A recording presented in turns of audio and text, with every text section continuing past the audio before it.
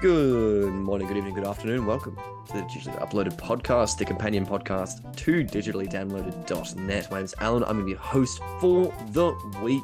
You may know me from playing a lot of Diablo and then not enjoying Diablo anymore. Our second guest, of course, is someone who you may know from running the website digitallydownloaded.net. It's Matt Sainsbury. Hello, Matt. Hello, Alan. How are you? I'm all right. I'm sad because of Diablo, but it's fine. That's all right. You're allowed to be sad because of Diablo. because of Diablo. Yeah, that seems to check out. And our final guest, you may know him from the opening level of Final Fantasy Tactics Advance. It's Trent. I don't think I'm like a character in the game. Like it's like No, at this point you are. Everyone's gone out to buy the game. It's like there's Trent. He's like the kid throwing snowballs, or he's like the kid in the back crying because he got hit by a snowball. Like it's just like I'm not in the game. Don't tell people. You're just sitting quietly in the corner in a chair, like the beginning of Xenogears. Hacked into it. We do it like a AI hack and put me in it. Yeah, no, I love the idea now that every game has a second disc where it's just exactly the same as how Xenogears does it, where it's all story of someone sitting in a chair while a timepiece goes left to right while they recount things that are cool that have happened. True tactics is the passage of time. Have you either of you played Xenogears? No. Which one was that? That's the PS2 one, right? That's the PS1 one. That's the original. Oh, the original one. In that case, yes, I have. That's where you can turn into a robot, right? Yeah, you get a big old mech boy. Yeah. I played that one. That one's good. And kill God. You rated the game last month and like based it off the fact that you played the game. So yeah, no, I always get Xenogear and Xenosaga confused because there's too much Xeno in them. To be fair, the amount of Xeno-based names in video games, all made by the same team, but because they can't use the same name, they can't license it properly, so it's just everything's Xeno at this point. Xeno. It's really fun. Yeah, exactly. I mean, given how much like Xenoblade Chronicles 3 takes from every single other Xeno-based game, is pretty cool.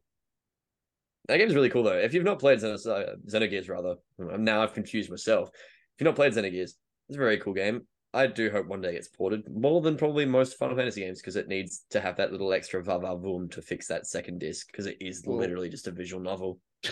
That's a good thing. No, I've heard more and more that like I'm hearing the rumor mill turning a lot more, which is usually a good sign. And yeah, the Square Enix guys are out there saying, yeah, we'd love to remake it or redo it or re-release it and stuff. So it's always a good sign when people are talking about it in the industry because that's what happened with Basing Katos, right? People started to talk about it and then all of a sudden they announced that they're going to re-release it. So yeah, I have hope. I mean, I'd love to play Baten Katos again. We're recording this so far out, just so people on the podcast who are listening to the podcast know, we're actually recording this like 6 weeks early. So for all we know, by the time this actually goes live, we were all looking forward to the Xeno collection or something. Around the time of like TGS or something like that. Like, there's going to be a bunch of announcements. We were like, oh yeah, we want this game to like happen. Like we're so sad, and it's like, but it just got announced like 2 weeks ago. What are you on about? If it happens, we're claiming it because we're it's my fault. Like that. Yeah, Alan did it. Alan did it all. I did it. Yeah, it was me all along.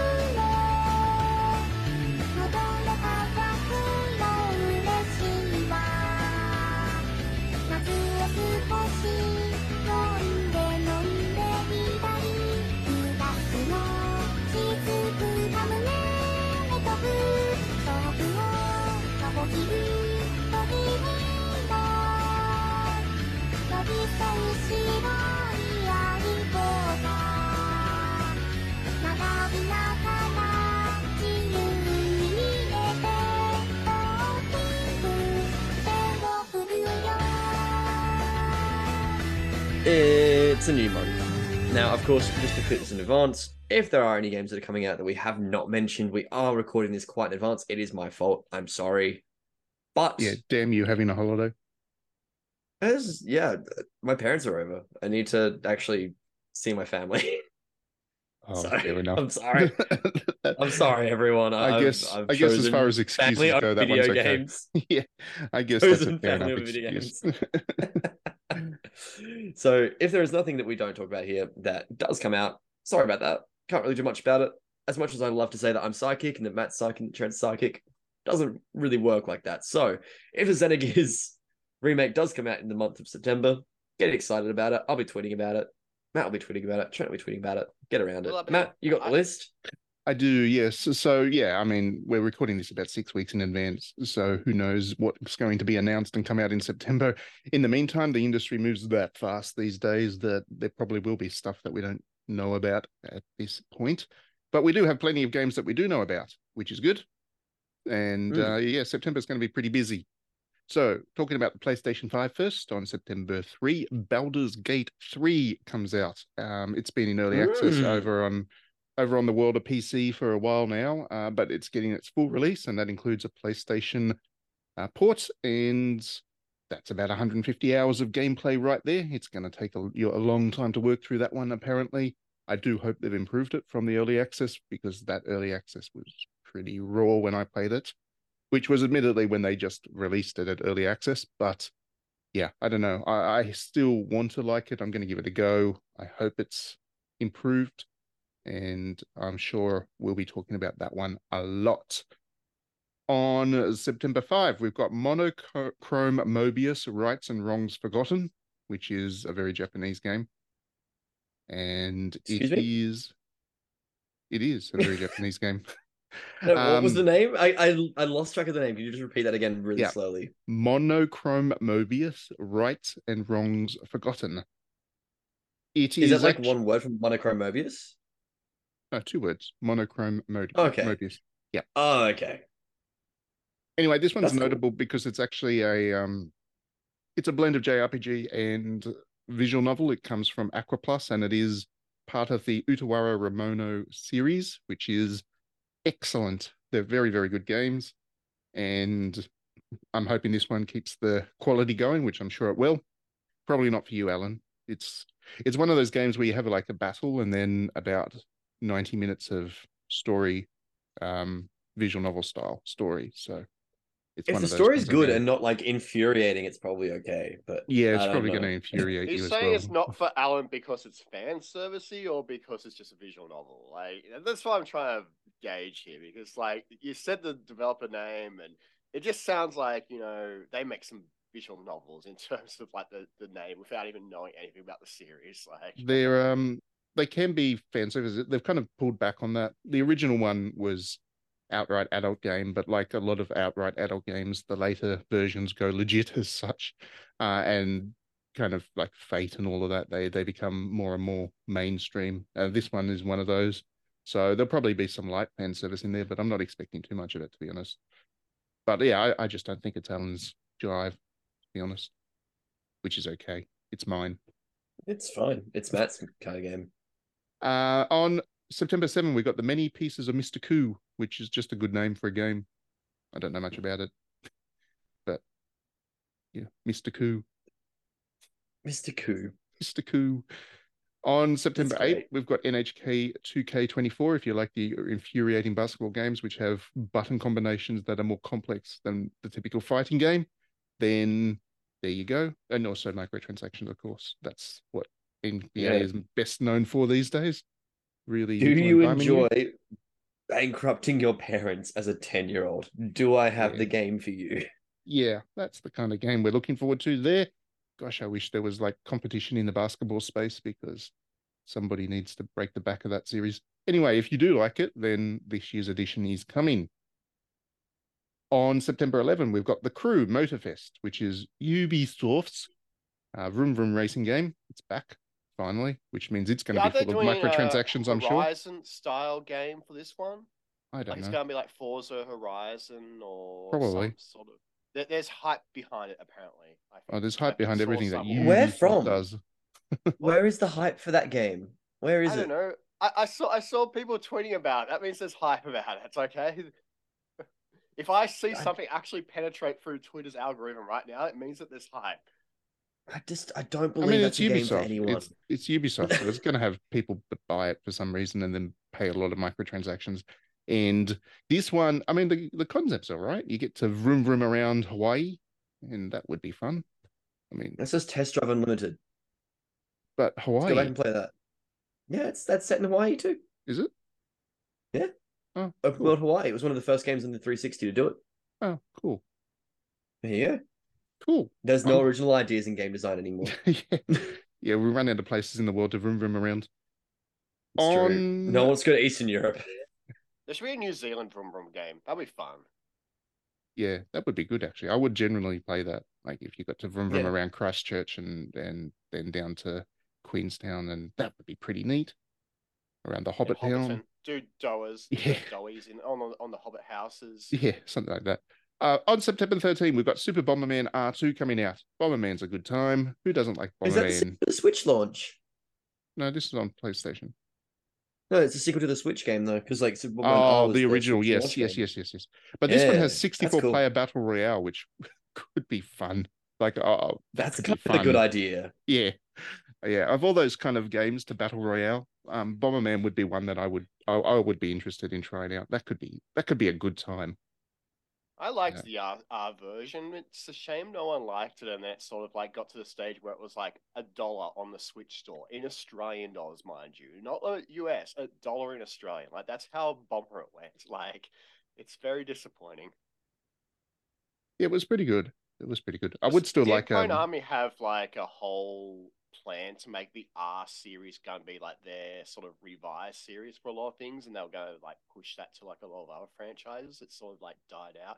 I think there was don't one know. other game, wasn't there, with R? It was like I an don't know. R shooter or something.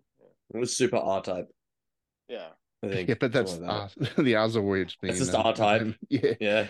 Yeah. Anyway, it is what it is. It should be good fun. I'm looking forward to it. Would still like a Bomberman 64 style 3D Bomberman again, but probably not going to get that in That won't lieu of happen. that. Yeah. Then I would definitely play this one and see what that 64 player battle royale does to you. That could be so much fun. On September 14, we've got Mortal Kombat 1 coming out, which is not the Game Boy Mortal Kombat. Let's go. It's not the Game Boy Mortal Kombat. It is actually the reboot of the series as such. So I'm really hoping they have like 6 characters in there, like the original Mortal Kombat, because then everybody would have a meltdown, and that would be so funny. But they're not going to do that, of course. There'll be a lot of characters. They've got too many cool characters already. I mean, the fact they've got Rain in the game is like making me very, very excited. And Smoke looks cool as hell. And Johnny Cage looks like Johnny Cage, which is very, very fun. I'm a big Mortal Kombat like lore nerd, which is really stupid because that series is dumb as hell and probably doesn't deserve my time. But it also like, goddamn, it's really, really fun, goofy, silly lore. And I don't know how invested you guys are in Mortal Kombat in general, but those original movies are really, really fun. I still think Armageddon's one of the dumbest movies of all time, and goddamn, do I love it. I haven't seen the new one, even though it was made in Adelaide, which I need to see entirely because it was made in Adelaide. But I'm really excited about MK1 because the way that they left MK11 was really, really good. And I also really like the idea that they've taken MK12 but made it MK1 2, like Final Fantasy X 2. I really like that. It's neat. That should be a really good game. I'm excited. Yeah, I mean it'll be fun. I enjoy Mortal Kombat enough. It's not my favorite fighting game series, but it I don't play me. for the fighting. It ticks me over. It keeps me going. Press some buttons. It's fun and silly and makes me smile. And that's about it. It's too violent though, which is very funny to me to say about fucking Mortal Kombat. Like, you know what I mean? Like, oh, it's too full on for me. Which is yeah, I mean, kind of the point. I would not. If it was less violent, I think I'd be more bothered by it. If that makes sense, like it's just so extreme. No, and so it over the should top. be full on. Yeah. Yeah. It becomes satirical because it is just so over the top. If it was a little bit less, then it would start to feel creepy for me. But anyway, moving on. Payday 3 is on September 18. People like Payday. I didn't, but people did. I like Payday. How did you not like Payday? See, Trent's people. Hello, Trent Yes, people. You like yes. Payday. I had friends and we played Payday, the original, and it was great. You had friends? Well, that was my Yes. problem. Yes, That's why I don't like Oh. Payday. No, it was like the like thing to play, like Payday. So like after high school, everyone was playing like that stupid Halo C game, and like then Killing Floor. Killing Floor was really good. That was great. And then Payday was sort of like the next game to come after that, where everyone just wanted to play, which was in that kind of group of like people which were like from the IT class, which just played all this games all the time. So Payday, I played Payday, and it was fun. So It's a good game. Yeah. Okay. Yeah. Gloomhaven comes out on September 18. Now, Gloomhaven is an exceptional board game, which is it's notable because it costs about $300 in Australian money to buy, and the box weighs about 70 kilos, and it takes like 3 hours to set up this bloody game and then pack it away. That sounds So- cheap if it's like $300 for like a 70 Having- kilo box of stuff. It's value for money, but it's just such a massive board game, and it is very good, but it takes forever to set up and play and then pack away, and having all of that kind of on a video game is a nice thing. This thing's been out on PC for a while, and it's quite a good port. Yeah, but it's apparently very good. Yeah, I'm looking forward to having it on console where I prefer to play games, and I've got my buddies and we can play in multiplayer and stuff. So that comes out on September 18 and is very much worth looking forward to. On September 19, we've got Lies of P, which is the Dark Souls-like game that I'm perhaps most excited by since the original Neo, because this one could be really, really good. This one is kind of based loosely on Pinocchio as the story, and it's got that kind of London Gothic vibe going for it. And yeah, it could just be a really, really good Souls-like if it turns out It's well. very, very Bloodborne-esque in terms of Yes. attitude and overall like presentation. Yes, and that is a good Which is thing cool. if they pull it off. It's the If best they thing. do. If they do. Fingers crossed, very much so. On September 22, we have EA Sports FC 24. If you like your punchy game, that's a punchy game, isn't it? No, that's football. Oh, that's That's the because new they FIFA, don't have because they FIFA lost the anymore. license. Yes, they gave up Yeah. the license. So there you go. It still is licensed in the sense that there's 19,000 fully licensed players in it. They're very keen to make sure that people know that the only thing that they've lost is the FIFA. They've still got all the licenses otherwise. And yeah, football season. I mean, it is because what the it one group that you want to start a licensing war with is FIFA. is. Yeah. And That's the one you want to go EA Who for. knows? spinned off their sports division, so now it's EA Entertainment and EA Sports as two separate companies now. Yes, that is true. On September 26th, you got Harvest Moon, The Winds of Anthos coming out, which is not one Story buying of it. Seasons. That is the other one, And there hasn't been a good Harvest Moon since they had that split between the Story of Seasons and Harvest Moon series. But who knows? This one might be good. It is some kind of anniversary of the Harvest Moon license. So Matt, they'll probably I'm willing to bet money. I'm willing to bet money that this will suck. probably, but I'll still give it a go. I'm waiting for there to be a good one. Like, it seems like the quality is stepping up in that series since they've got, like, the developers are obviously learning how to make games. There's a following behind these, like, Harvest Moon versions rather than the Story of Seasons versions. So I'm just waiting for one day to be like, Matt's all like, oh, this Harvest Moon game's coming out, it's gonna suck, and it be like the best farming game that year. Like, that's gonna happen one day. It'll be the only farming game that year in that case. I would be surprised, but I don't know. It'll be good. It could be good. I'll give it a go. And who knows? I'm a sucker for punishment, and if it sucks, then I'll just write a negative review. But I will play it. Then I think that's pretty much it. Reasonable cop. I think that's pretty much it for PlayStation for September. Just looking through, there's obviously little bits and pieces getting released, but I think that's the main games. The worst thing about the month of September is that every time that anyone says September, my brain instantly goes to the 21st night of, and it's all I can think for the next like hour. Okay, moving on to Switch now. So on Switch, on September 5, we've got Rune Factory 3 Special coming out, which is a remake or remaster thing of Rune Factory 3, which should be a good time. I do like my Rune Factories. So yeah, I'm glad that series is back under management, and yeah, I've got hopes that that one could be all right. On September 8, we've got Anonymous Code coming out. Not a game for Alan, but it's part of the same visual novel series that has Steins Gate and well, Steins Gate is kind of the big one, and Robotics Note and various other games. They're kind of science fiction visual novels, and they're very, very well regarded. So this is the next one in that property. So that's actually quite exciting for visual novel fans, which is not Alan, but for people like me. Yay.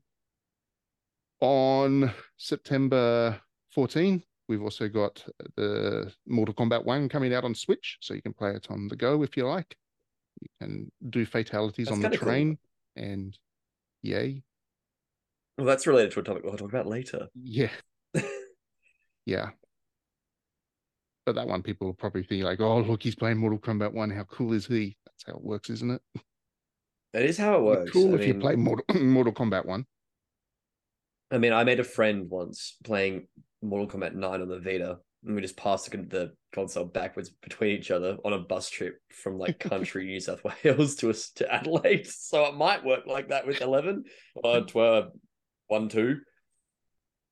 That's going to be playing the Game Boy game instead and be like, yes, yeah, I'm playing like Mortal Kombat 1, guys. You know what really messed me up about this whole discussion is the fact you actually went back and played it.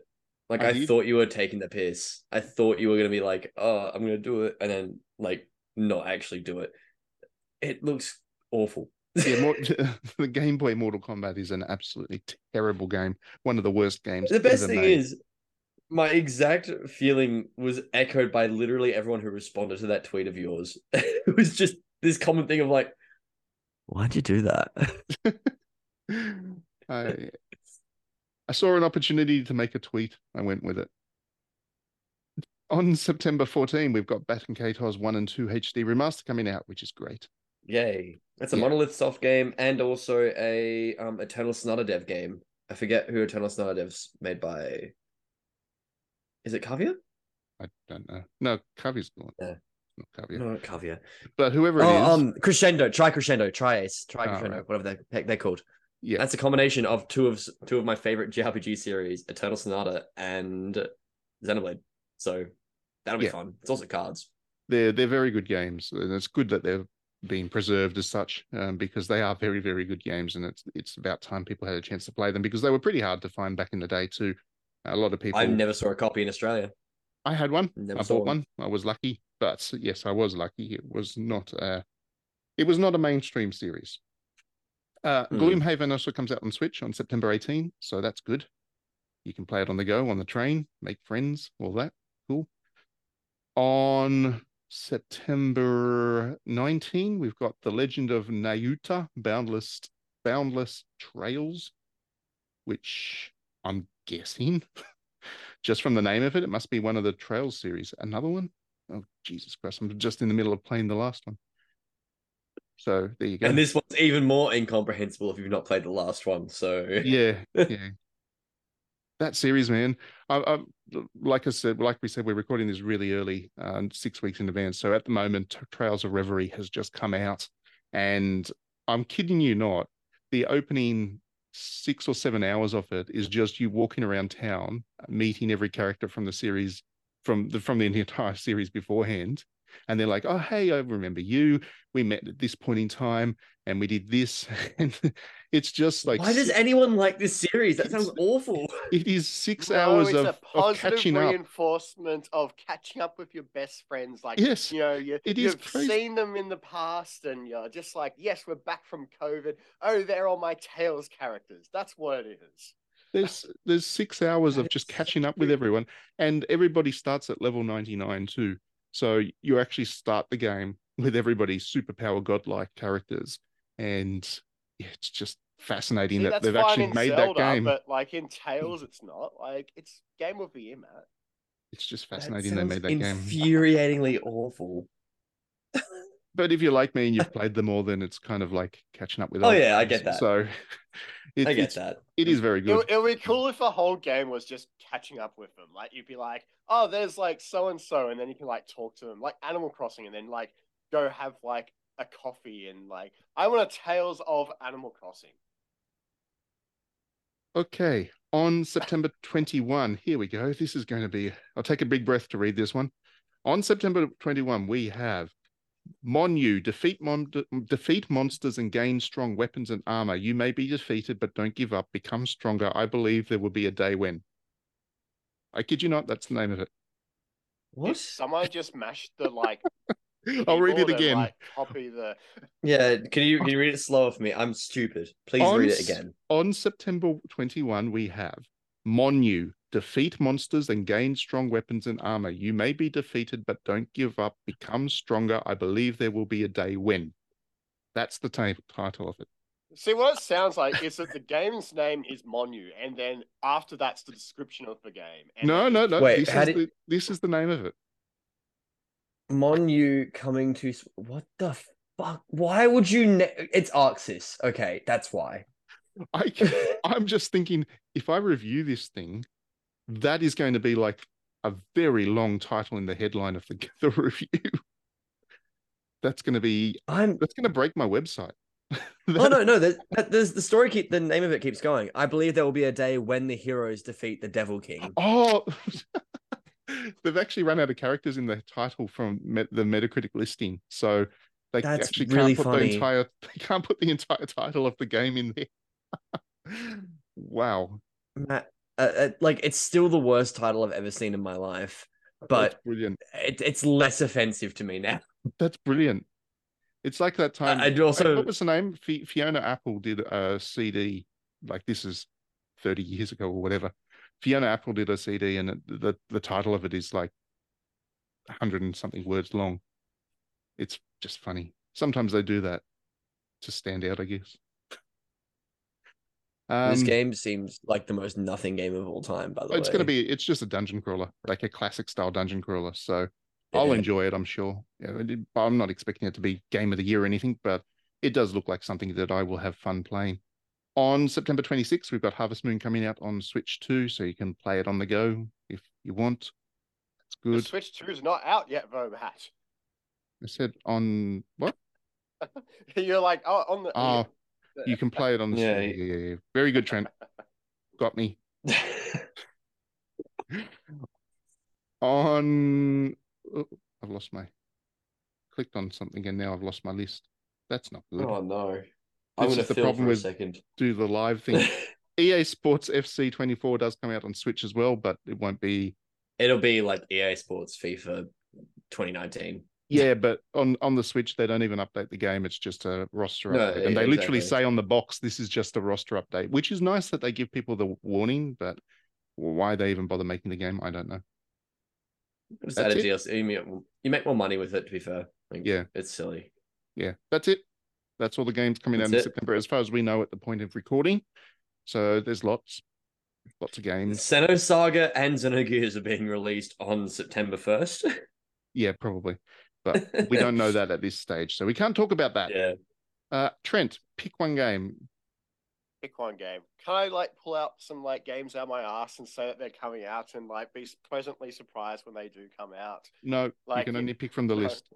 only pick from a list. That's Yeah. a depressing list, though. It's pretty good. There's good You stuff just there. do your usual thing and just say you're playing Animal Crossing again. No, I did actually get over Animal Crossing and stop playing it. So I've been playing Zelda for the past few months, Alan. You haven't been here. Sorry. No.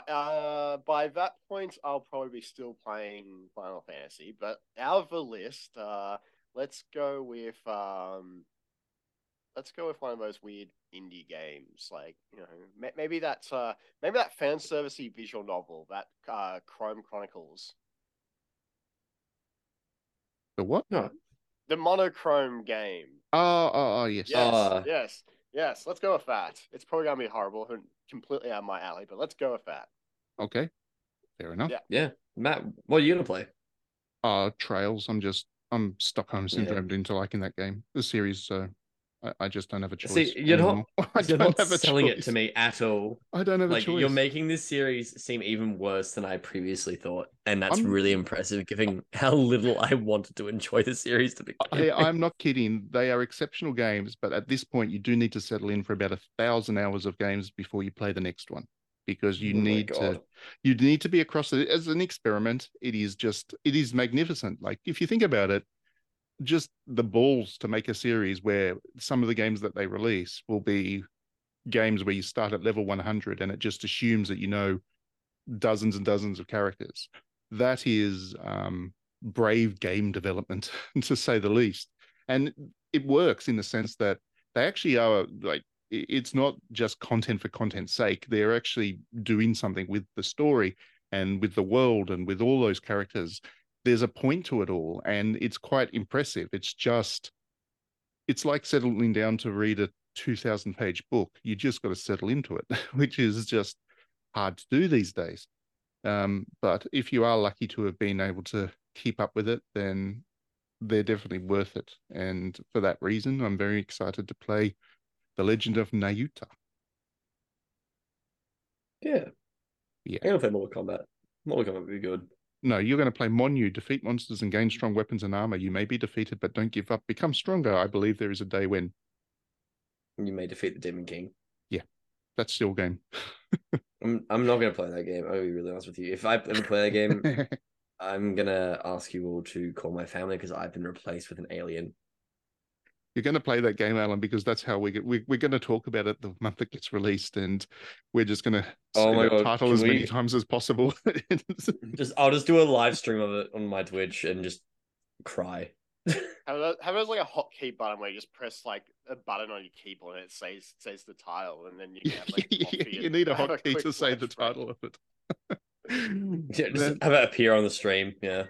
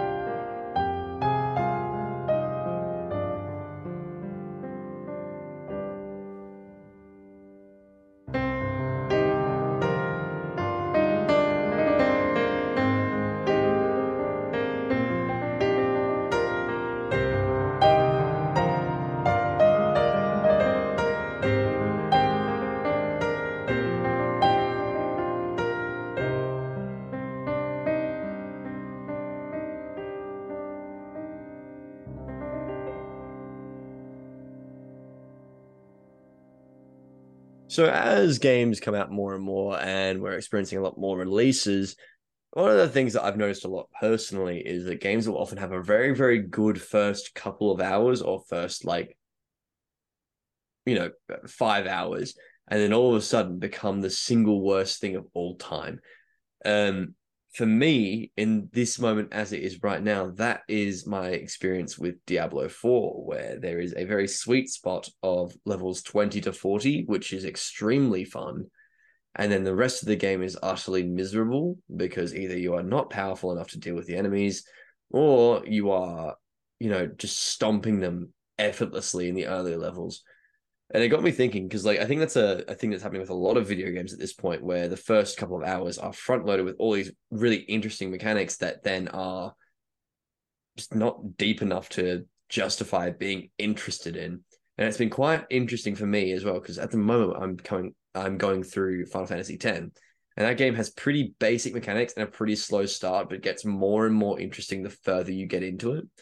And I was wondering, like, how that's happened in that we've gone from like a slow drip feed of rewards to sudden, like, instant, just like dopamine for a little bit and then nothing after a certain point. And I was wondering if that's a recurring issue because of modern game design, or if it's because of monetization, or if it's because of just, I don't know, like, if it's just me being weird and not liking these things anymore and having the attention span of a 2-year-old. So I was going to all ask. three of them. It's 100% probably all three of them. Matt, have you experienced anything like this before?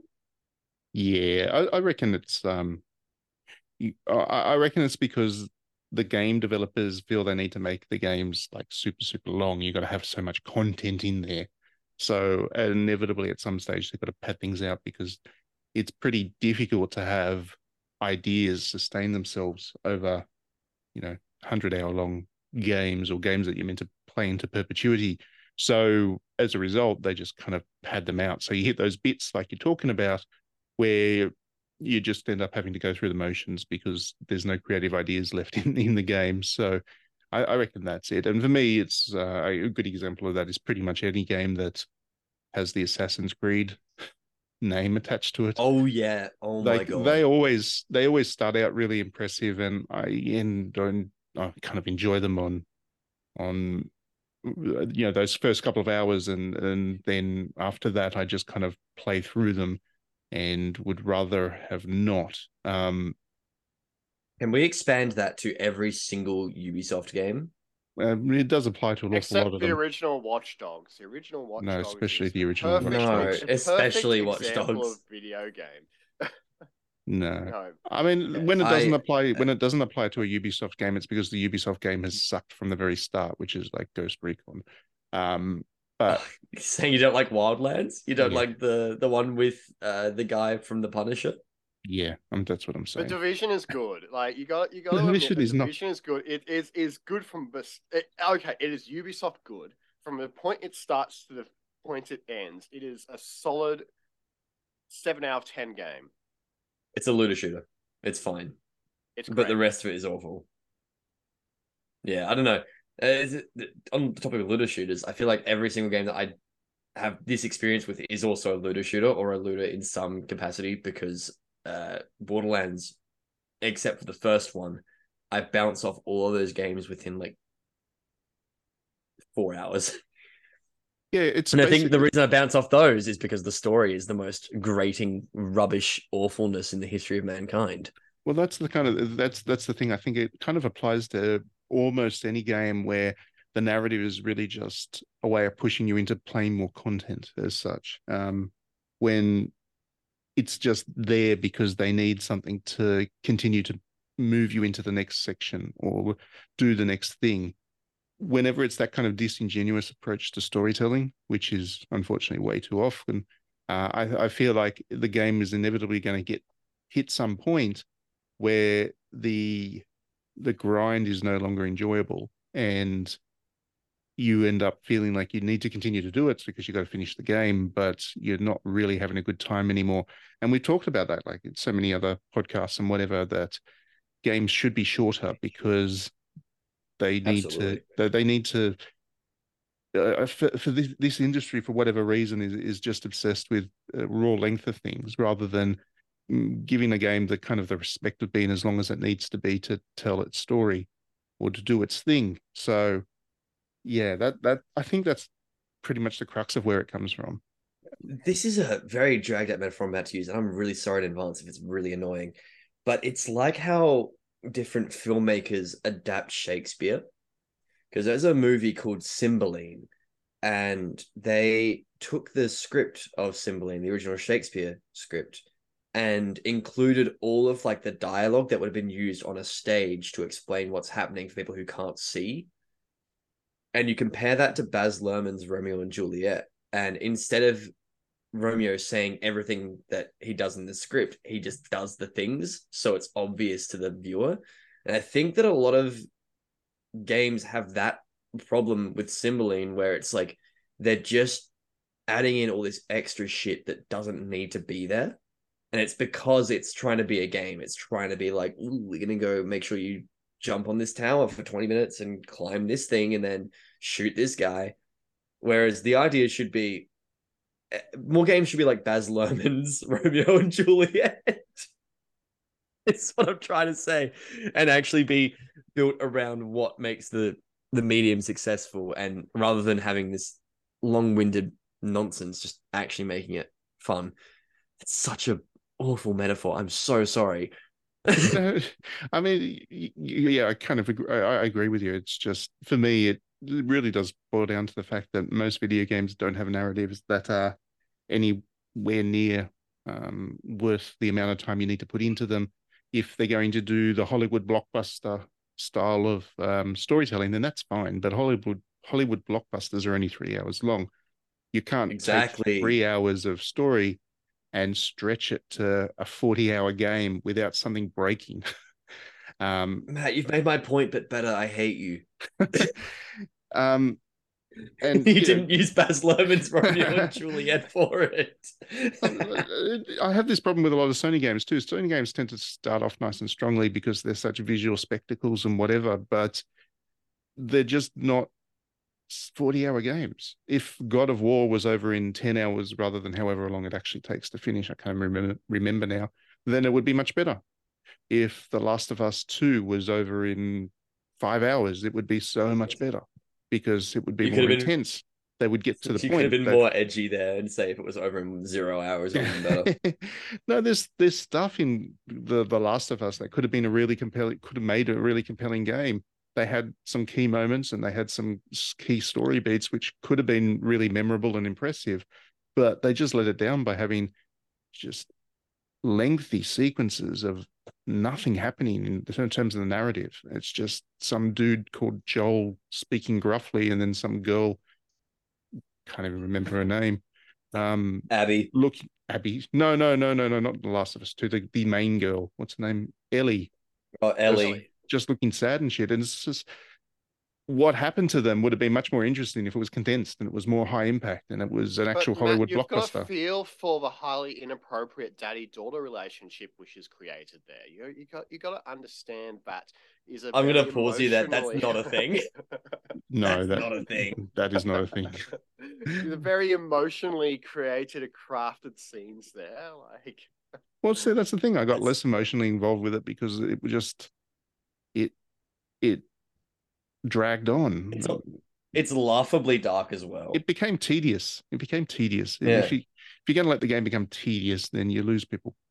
A contrast to that is Final Fantasy 16, which is a blockbuster, and yes, it's long because it's JRPG and stuff, but it's not that long. It's only, you can finish it in 35 hours, which I know sounds like a lot, but for the genre, for that's actually quite brief. That's tiny. That's like that's a little indie game.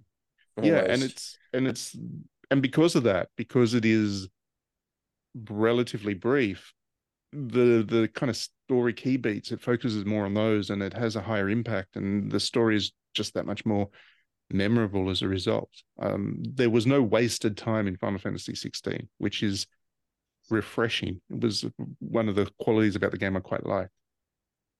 I will always run after Gavin. And Gav, he's a good boy. He's a good boy. He's the best boy. He's just a guy. He's just being a dude, and I respect him for that. I think that's the thing, though, is that I like Mid. I want Mid to have her own game adventure. even Persona has this issue where Persona 5's opening hours are really engaging, and then it lost me so hard. Like as soon as you get to like past the like Madarame section, I want to say, or even in like the bank heist as like the absolute latest. After that, I was like, I don't care. I don't think I actually ever finished that game because I simply just did not care at the final dungeon, and it was so annoying that I just did not want to do it.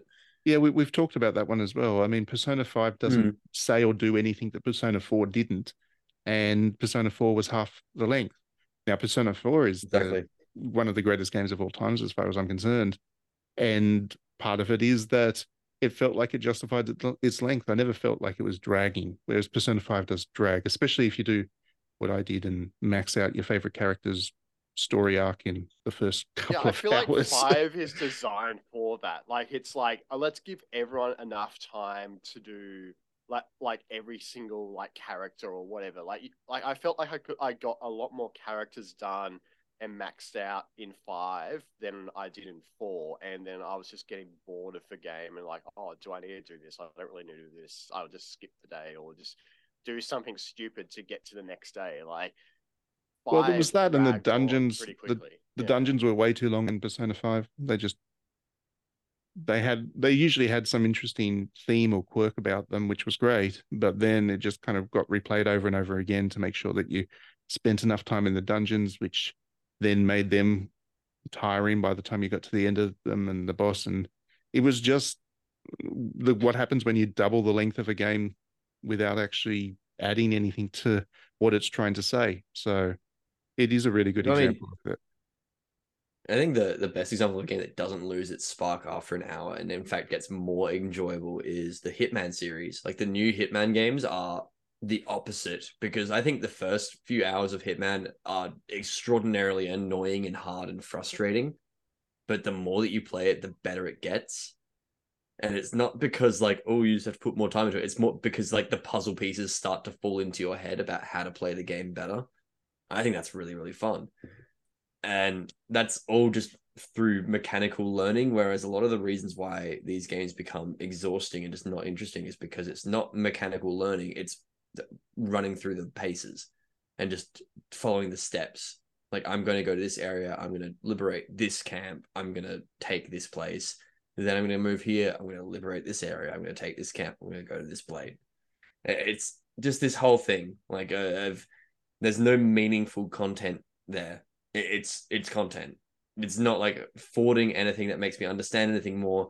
And I will use an example of FF16 because I think 16 does this really well, where the side quests, even though they're like, oh, I'd like you to go get one squint feather from the maiden village, at least you go to that village and you learn something about how Clive reacts to, you know, a certain attitude, and you find out that he actually doesn't like racism.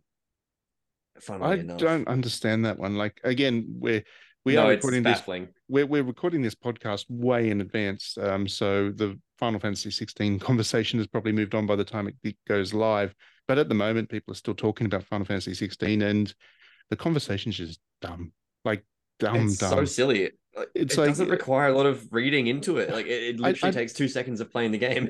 I do not understand how people are coming away with the take that the theme of the story is that he learns that slavery was bad. He knew slavery was bad from the opening bloody 5 minutes. It's crazy that you see it in his reaction. I know he's kind to that one guy who drops the apple. It's literally the first 2 minutes. Yeah, the whole point of that scene was to just establish the fact that they are a unique family and that they do agree that slavery is bad. You know, the point is that he's disaffected because he doesn't feel like he can change anything because he's been shit on his whole life, and then he realizes like, oh no, I can actually do something if I work with this group who are pretty cool. Yeah, I don't know. It's about dealing with Jordan Peterson would love this game. It's about disaffected young men. Don't say that. You just ruined it for me now. I'm so sorry. You really just ruined it for me. He would love Clive. Clive's a good boy. He's He's got a the heart best of boy. gold. He does. I love the one meme. This is now like completely off the track, but I love the one meme where it just has the like relationships connections, and it just has Clive and Torgel just as best friends. It's like I love that. Go off. Torgal's a good boy. Torgal's a good Yeah. boy. He's a good pup. This is going back to just play 16 again because it's actually made by people who don't want to waste your time and actually have something to say, and they're saying things that are cool and interesting. I think a lot of like Disco Elysium also doesn't waste your time in that regard. Well, It's very that's the thing. obvious. It doesn't mean that what we're saying in this. It's a long game. Yeah, what we've been saying here is that not that games have to be short. They don't necessarily. It's just they need to justify the length. That there's not that dead time that too many Ubisoft or Diablo style games have. That the time just exists to exist. If there's a reason for it, then go to town, make a 300-hour game. I mean, we were talking Yeah. earlier about the Trails series. That's 1,000 hours of game right there. And I would say that it actually does justify it because they got a lot to say and they really want to create that kind of epic, that true epic narrative arc. And they do that, but they don't waste your time at any point. I think that's the thing. There's a difference there because there's like that's a narrative reason that you don't want to waste your time. Whereas I think Diablo's issue is that it's a gameplay reason that you don't want to waste your time. Because for those who've not played Diablo, you kill monsters, you get items. Items are better. You replace your item set. You move on. There's a lot of balancing stuff at the moment where you can't really afford to change your items that much because if you do, your entire class becomes invalid. So it means that like there's no point to the game because why are you killing the enemies to get a 0.0% chance of getting a better thing that then even that better thing is not better because it doesn't have the things that you need to make your class better, so it feels pointless in the whole process. It's very interesting because either you have to have a narrative justification or you have to have a mechanical justification. I think something like Counter-Strike has a mechanical justification. I think something like Trails, like you're saying, probably has a big narrative justification. I don't think every single game has that, and I think a lot of games are aiming for that by going either competitive and focusing really hard on competitive shit, or they go really hard on narrative stuff and just have like 140 hours worth of content that's voiced but not engaging at all. And it's this question of, how do you balance that? How do you make a game that people think, oh, I'm going to spend, 120 Australian dollars on this thing, and feel good about that purchase, but also make that actually a fun experience rather than just like another job. Yeah, It's really, I think the it's problem bizarre. they have, I guess the problem they have, and I haven't played Diablo 4, so I can't comment with any expertise, but I would take a guess that the problem they've run into is that if they gave away the loot too easy, you'd be making progress through the content too quickly, and that would not be. Then you get to the end of it, and then be a bunch of gamers that are like, "Oh, it's not enough stuff in there. I'm bored." So Like what the thing is, the way it's they've all the way about that power fantasy. the way Like they've that's why the game succeeded. the way that they've compensated for that is to kind of be a bit too stingy with the rewards, and now people are getting stuck, and the grind is It's exhausting. just how gambling works. It Well, is that's literally just gambling. that is the thing, and I think I've said on the You guys are in New South Wales. How does gambling work? Explain this. How's Well, you Clubs go New to the South Wales going? pokies, you put in money from the ATM, which you need to spend on like stuff, and then you spend like all the money on the pokies. You might get a little bit of action, but then like the shiny lights that make you put more click more buttons, and then every so often it goes like beat the Kraken. So you're like, I want to play that one. It's talking to me. So then you run over to that machine and put in all your hard-earned money, and then suddenly you like lose all your money. But then you get like just enough to get enough money to go to the next machine. And then you're in the next machine. And then you're like, yes, I got like $30. I can get back my $50 if I put in just enough money. And so you lose a bit, you get down to like the last $5, and then suddenly you hit a feature, and then all the lights go ding, ding, ding, ding, ding. And then you click on all the buttons, and then that's when you win a big amount. But it's only enough for you to look like you've got a big amount, but really you've just broken even and you're back to your $50. Trent, you know way too much about this to be If you've comfortable. if you got back to your $50, then you've had a pretty good outing. Um, You I know, was gonna it'd be say, Matt, great how if there's like a game. I've You know, like all the game series, they're always like racist things, like beat the gold mine digger, or like the Chinese like ones where they're like dragons and stuff. Like, why can't there like be a really incredibly white, trashy, bogan slot machine where it's like make America great again, like Fiends, and like Ute trucks and 4-wheel drives and like barn wheels and shit. Like, why can't there be I that don't want to sort of? say this, Trent, but I guarantee that's a thing. Like it's just a there's thing. heaps of those. And Kind of, that there it are does plenty of I also them. love that. lead into this.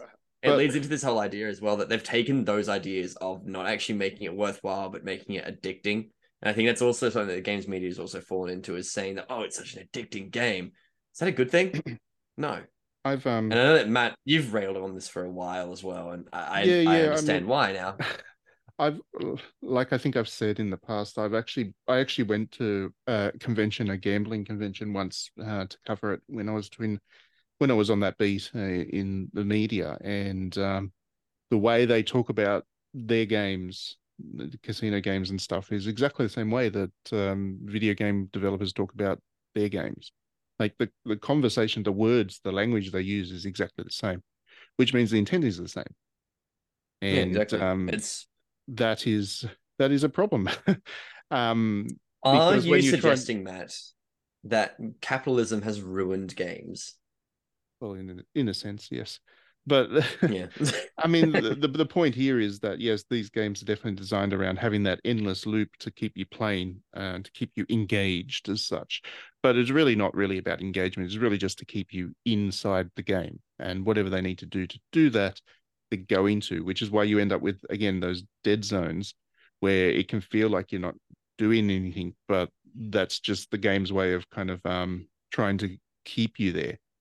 That if they fail, if the sense that you're not enjoying Diablo, for example, that's more a reflection on the fact they haven't made the stimulus from their loops engaging enough.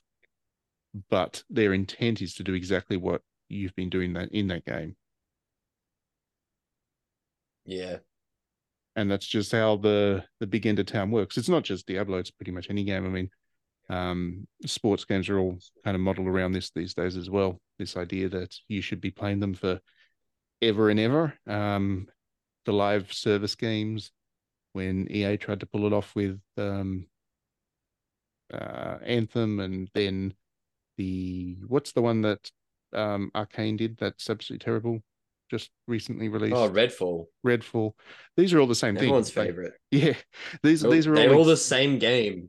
yeah, well, that's the point because they are all the same game, just like all poker machines are all the same poker machine. No, Just they one have has piggies. You click on the piggies, and then the piggies do like oink, and then you get like a giant feature wheel, and then they take up the whole screen, and then you click the piggies, and then the piggy goes boom, and then you get like your like 2 cents. And Matt, Trent, I'm so sorry, but I have to pause you and just let you listen to the phrase "the piggies go oink." They do go oink. It's a great game, and then there's one which is like a spooky tree right now. It's great. Why do you know so much about this? that's kind of the point. They are all the same. They're just different flashing lights to distract you in different ways, but they're fundamentally the same, with the same end goal and the same intent and the same design philosophy behind them. So video games are pretty much the same, and when they don't work, it's just they haven't calibrated them correctly as developers. It's not about them being bad games, I guess, in comparison to the good games that do the same thing. It's just the developers haven't managed to hit the right formula,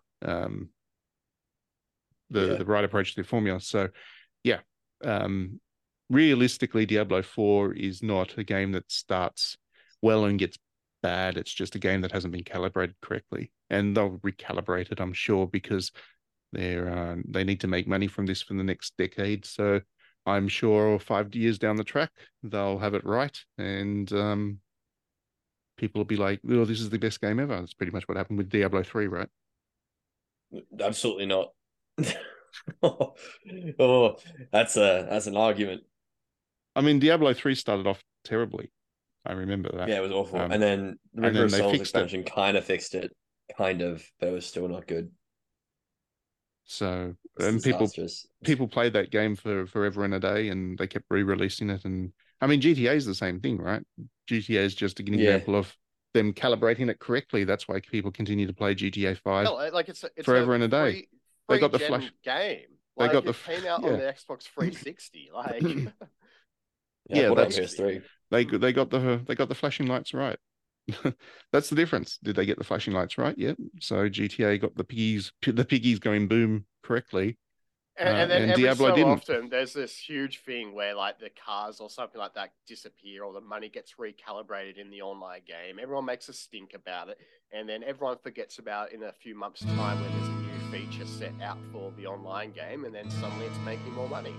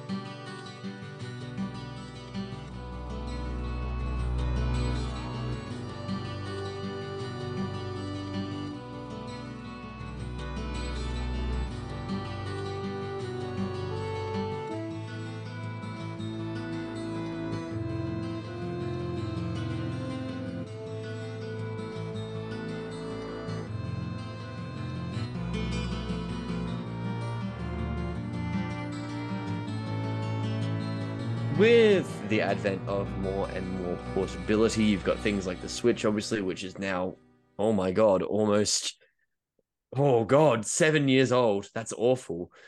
Things like the Vita, which is even older. It's now 10 years old, I believe, at this point. And things like the Asus ROG, which is brand new. And unfortunately, Matt, I saw your tweet. I'm really sorry I didn't get one. But hopefully by the point this I was so podcast goes live, disappointed. you have one.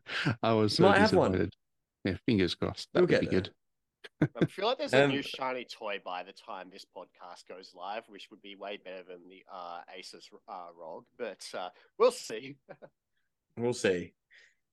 Matt's actually gonna get on the Apple glasses, and he's really gonna love the Apple specs. No, I'm not. I believe it. Yeah, I'm sorry, that was a horrible suggestion. Anyway, back onto the topic. With the advent of all these portable consoles, more and more games get played on the go, and it made a bit of an interesting question of what games are you actually embarrassed to play in front of other people? Because previously, the only embarrassment that I ever sustained was playing something like FF10 in front of my parents as a child and having them watch the laugh scene and having to explain that no, it's actually really good though. Something that I still do to this day. Yes, well, you're still wrong about that. It's not good. No, I'm still the most correct. It's fine. Such an embarrassing there thing. are, yeah, it's embarrassing because Titus is horribly depressed. He's traumatized, and of course he's upset. Of course he'd be weird if you were that traumatized.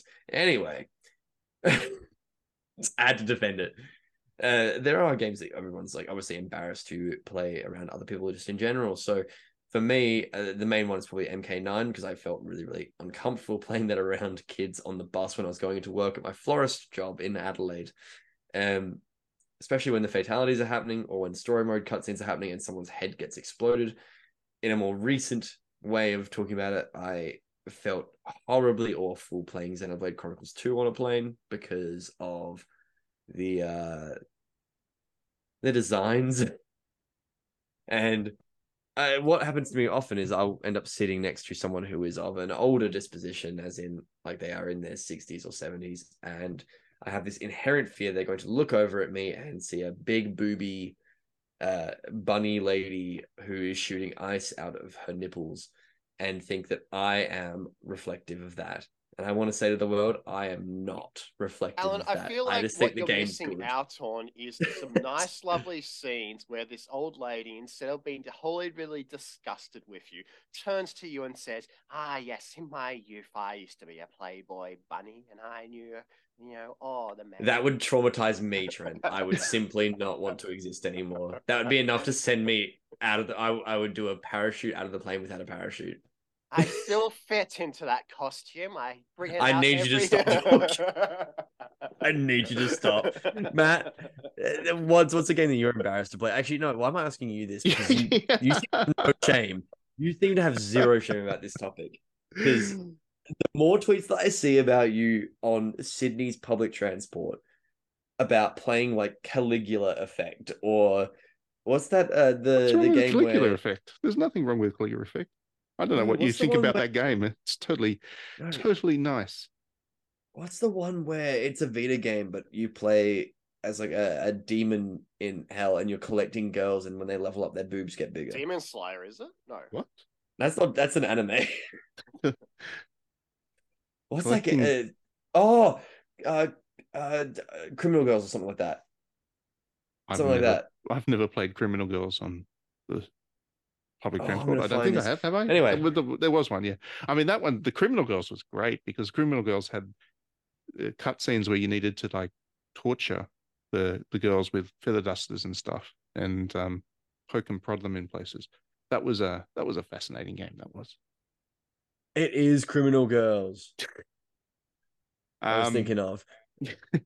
No, I want to point out the way that I found what this game was called is I looked up Vita Boob Game Criminal.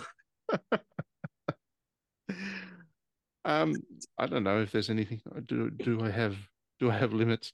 I've played Dead or Alive Extreme Volleyball on the train, and that's fine. How for did you me. do that? On the Switch? It's on the Switch? Yep. Oh, there you go. Yep. So that's swimsuits and volleyball. That's a pretty good time. I mean, obviously, I wouldn't go and play outright adult games on the on the AOG ROG or whatever on the train. We found his limit, ladies and gentlemen. We found the limit.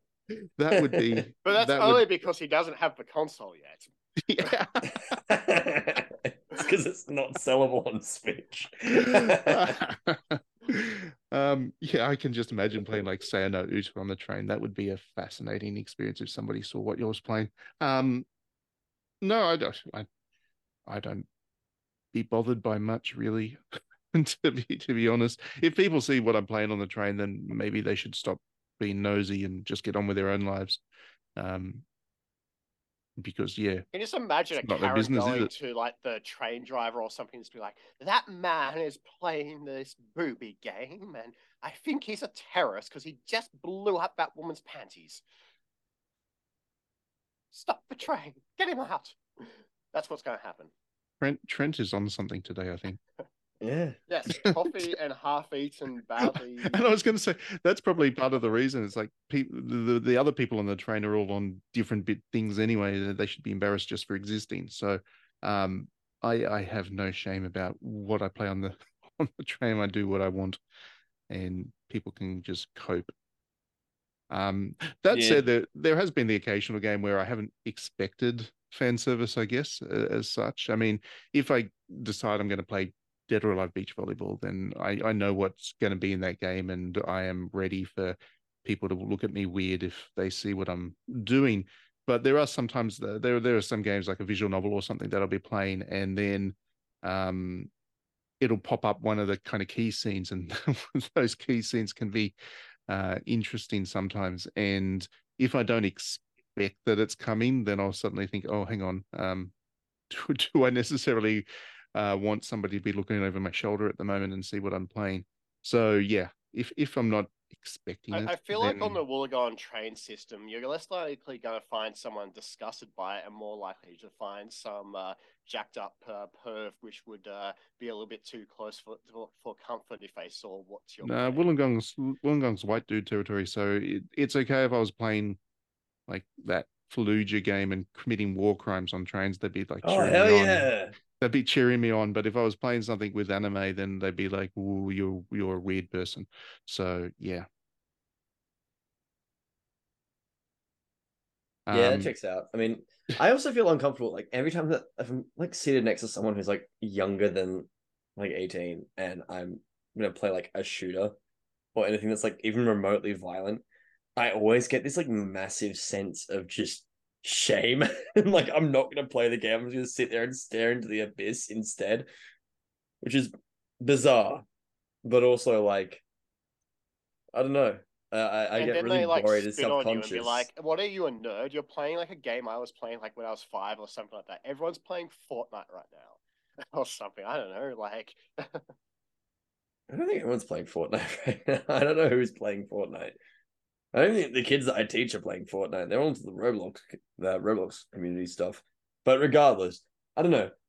I get weirdly like self-conscious about what I'm playing in front of other people. And I think the main reason why is like I want people to think that like me enjoying this is reflective of my personality. Because oftentimes I'm not there for like the surface level stuff, and it's the lack of context that I think that gets a lot of people. Yeah, I mean that's fair enough. Like if people don't have any context and they see you playing something that creeps them out, then they're going to assume that you're a creep. Yeah, exactly. And that stresses me out. Regardless of the reason, I just don't play video games. Yeah, you should do what one guy did, where he just made sure that everybody saw what he was playing because he was playing Disco Elysium, and he wanted to. I'm pretty sure he wanted everyone on the bus to know that he was like an elite intelligence, because yeah, he just kind of tilted the screen, and he just kept tilting the screen everywhere so people could see what he was playing quite easily. So you should do that, Alan. I'm a smart guy because I beat fascists up. Yeah, because. Yeah, I mean, I get that. The games that you play when the people just kind of they don't know you on any level, that's kind of their only way of kind of getting a sense of who you are, I guess. But so I would imagine most anime games are out for you. If I saw someone reading 12 Rules for Life, I would judge them instantly. If I saw someone playing Xenoblade Chronicles 3, I would instantly judge them, and then also be like, I hope you're a normal person. You know what I mean? Like, especially like in London, like I hope that they're normal. There was Please don't. actually that does you make a good point. There was one time where I do remember I was really careful about what I was what people would think of me when I was on the train, because I was studying literature at uni at the time, and it was American literature, and one of the books on the reading list was Lolita. And the only time I was able to get a lot of reading done, because I had a really long commute to my uni, was on the train. So that was one time I kind of I covered the book. I got some plastic tape and yeah, covered over the They put book. it So people into a really big book sleeve and just yeah. write War and Peace in like a really So really people bad crayon. I really didn't want people knowing that I was reading that book. Not that, I mean, anybody who reads the book realizes that it's not what its reputation is, but it's just that one of those things where the reputation would be, it would lead to unpleasant conversations with some people potentially. So yeah, that was one time when I was careful, but other than that, not really. Is it Other really than a that, bad like thing in Australia, extremely or bad is that thing. more of an American thing where it's like, ooh, it's a banned book kind of thing? Like in Australia, is that like really a big kind of? I mean, it's just like it's a Yeah. bad. It's seen as like a quite bad book to read. Like it's like reading Mein Kampf Yeah. in terms of like Well, the it's the impact, the suggested impact. again, it's kind of the context, right? I mean, there are very good reasons to Yeah. read Mein Kampf. Like people should, honestly, I think people should read that book because people should know what's in it. Like, If they you're doing should international actually. politics, international relations, yeah, Well, absolutely. no, anybody should actually know what that ideology is, and not just the kind of the version that they get through Twitter or whatever. They should actually know just how bad it really is, and to do that, you need to read the thing. So, I'm a big advocate of people reading things that are deeply uncomfortable in order to better understand them, and then understand why we should reject them. So I've read Mein Kampf, and because of that, I became even more firmly of the belief that everything that is said about Hitler and all of that is quite, true. In fact, if anything, it's even worse. From that book, I was radicalized even further against the movement because of it. So I firmly believe that people should read it, but without having the context of why I was reading it and who I am. And yeah, if people just see somebody there reading Mein Kampf, they're probably going to draw conclusions. Yeah. So yeah, it's all about the context. You can't really walk around with a sign saying this is who I am. Yeah. I am playing this thing to better understand the context or whatever. Yeah. Well, this story is really good. People I are going to promise you, assume it's that you not on approve. just movies. Yeah, people are going to assume that you approve of the content in there. Yeah, if exactly. they don't have the context, they're just going to How assume. dare you read or play something because you want to better yourself instead of because you believe everything you play and read should be because you like agree with it or something. I don't know, like that seems to be where society's heading towards. So. I mean, what other reason would you have to believe in anything else? Like realistically, if someone is reading Mein Kampf, if I saw someone reading Mein Kampf and it was a white guy like me, I would instantly be like, "That's a Nazi." Yes. You know what I mean? Like that would be a fair enough thing, because if it was a guy who looked like me and they were reading that book, yeah. If I saw someone playing Monster Monpiece on their PS Vita in 2023 on the train in London, I'd be like, that is a weeb. And I'd probably move away. I mean, you probably move away because they probably smell anyway. I wasn't gonna say that, but yeah.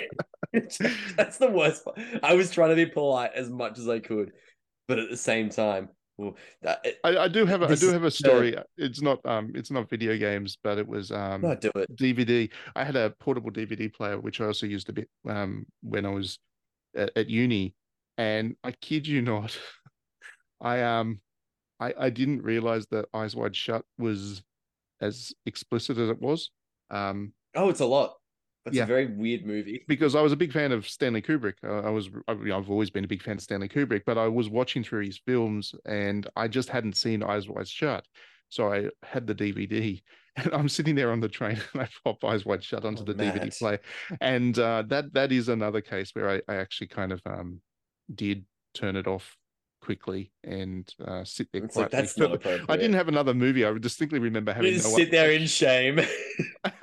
I distinctly remember I had no other movie to watch, so I actually sat there and just kind of looked out the window for the rest of the trip, and I hated myself for that because, yeah, I wasn't going to watch that movie on the train.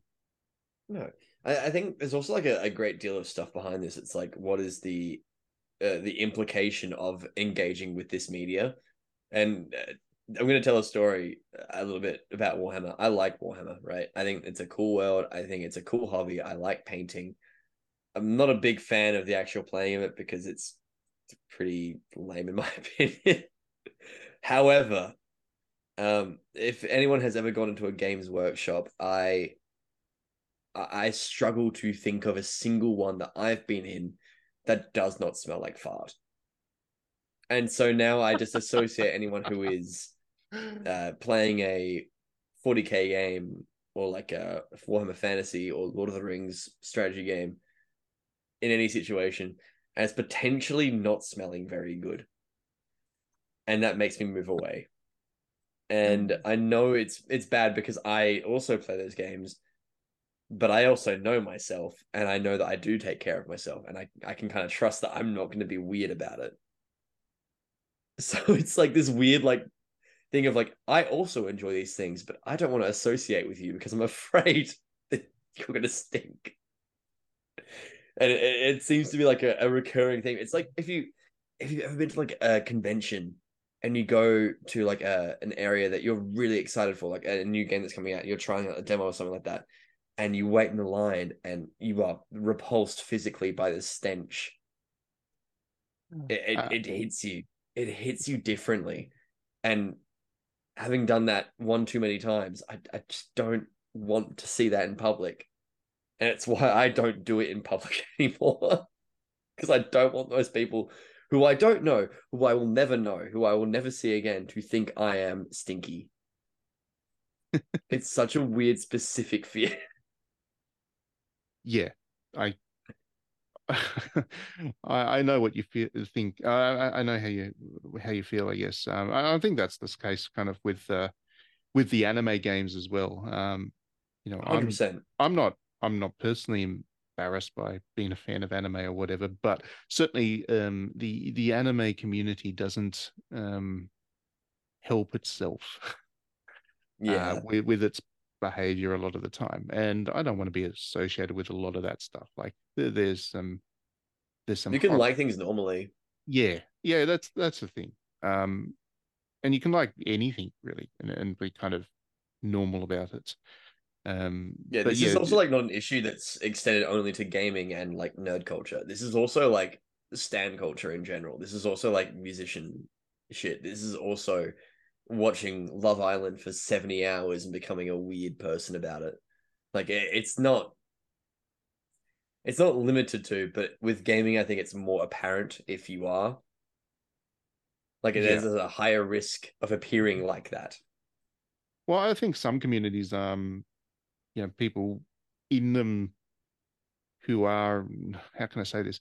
I think there are some people, some communities where the majority of people aren't particularly embarrassed by the kind of the mainstream, even if they're not themselves that kind of hardcore fan. So, I mean, I'm thinking, for example, metal music. Um, I don't think Hmm. there are many people out there that listen to metal music, but don't want people to know that they listen to metal music because they're embarrassed by the less pleasant edges of that community. So yeah, I think there are some. I think for whatever reason in gaming, there is some sensitivity by people like us who don't necessarily want to have the associations that some people have for the games that we play, if that makes sense. It also comes down to like the visibility. Like if something is cringe and awful, it gets blasted, and that becomes the stereotype. Well, I think Whereas that's like probably I part just of it. It's like it's not so much cringe. It's just if it's countercultural, if it's not, if it's something that's outside the mainstream, so the mainstream doesn't really understand it.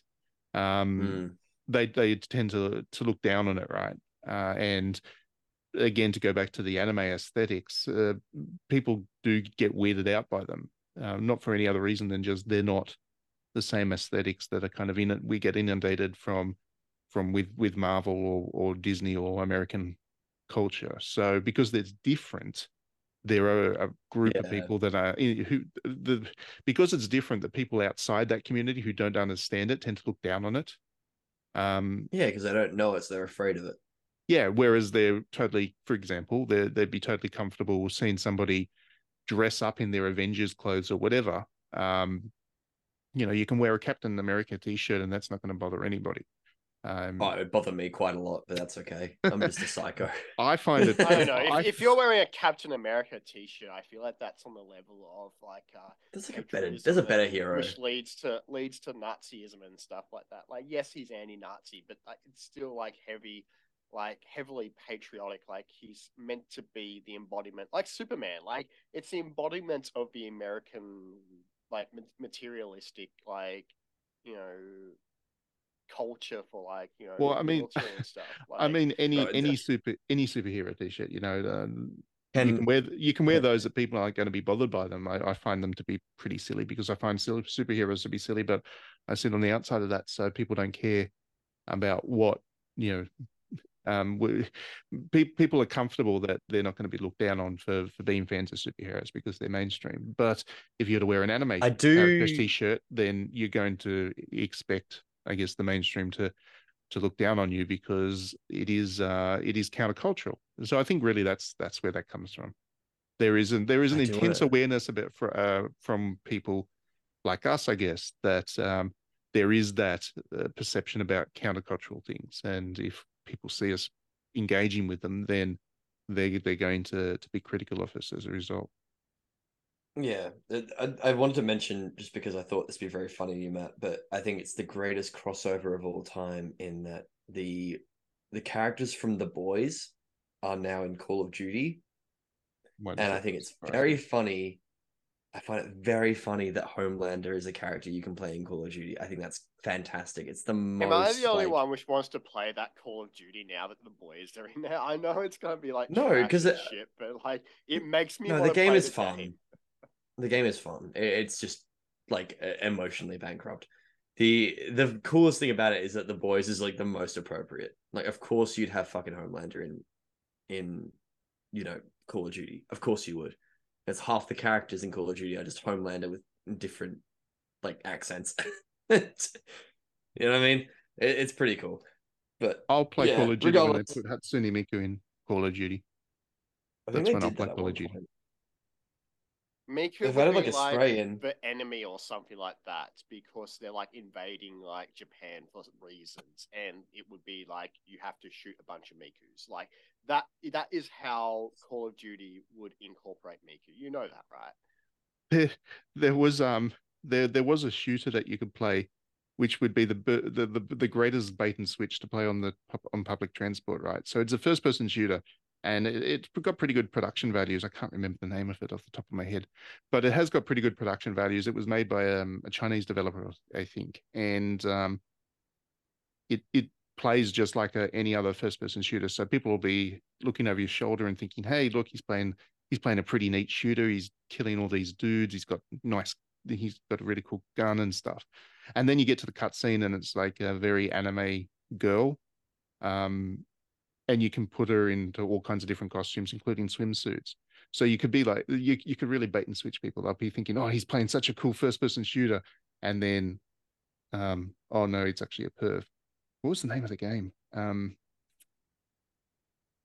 going to type Chinese shooter, first-person shooter into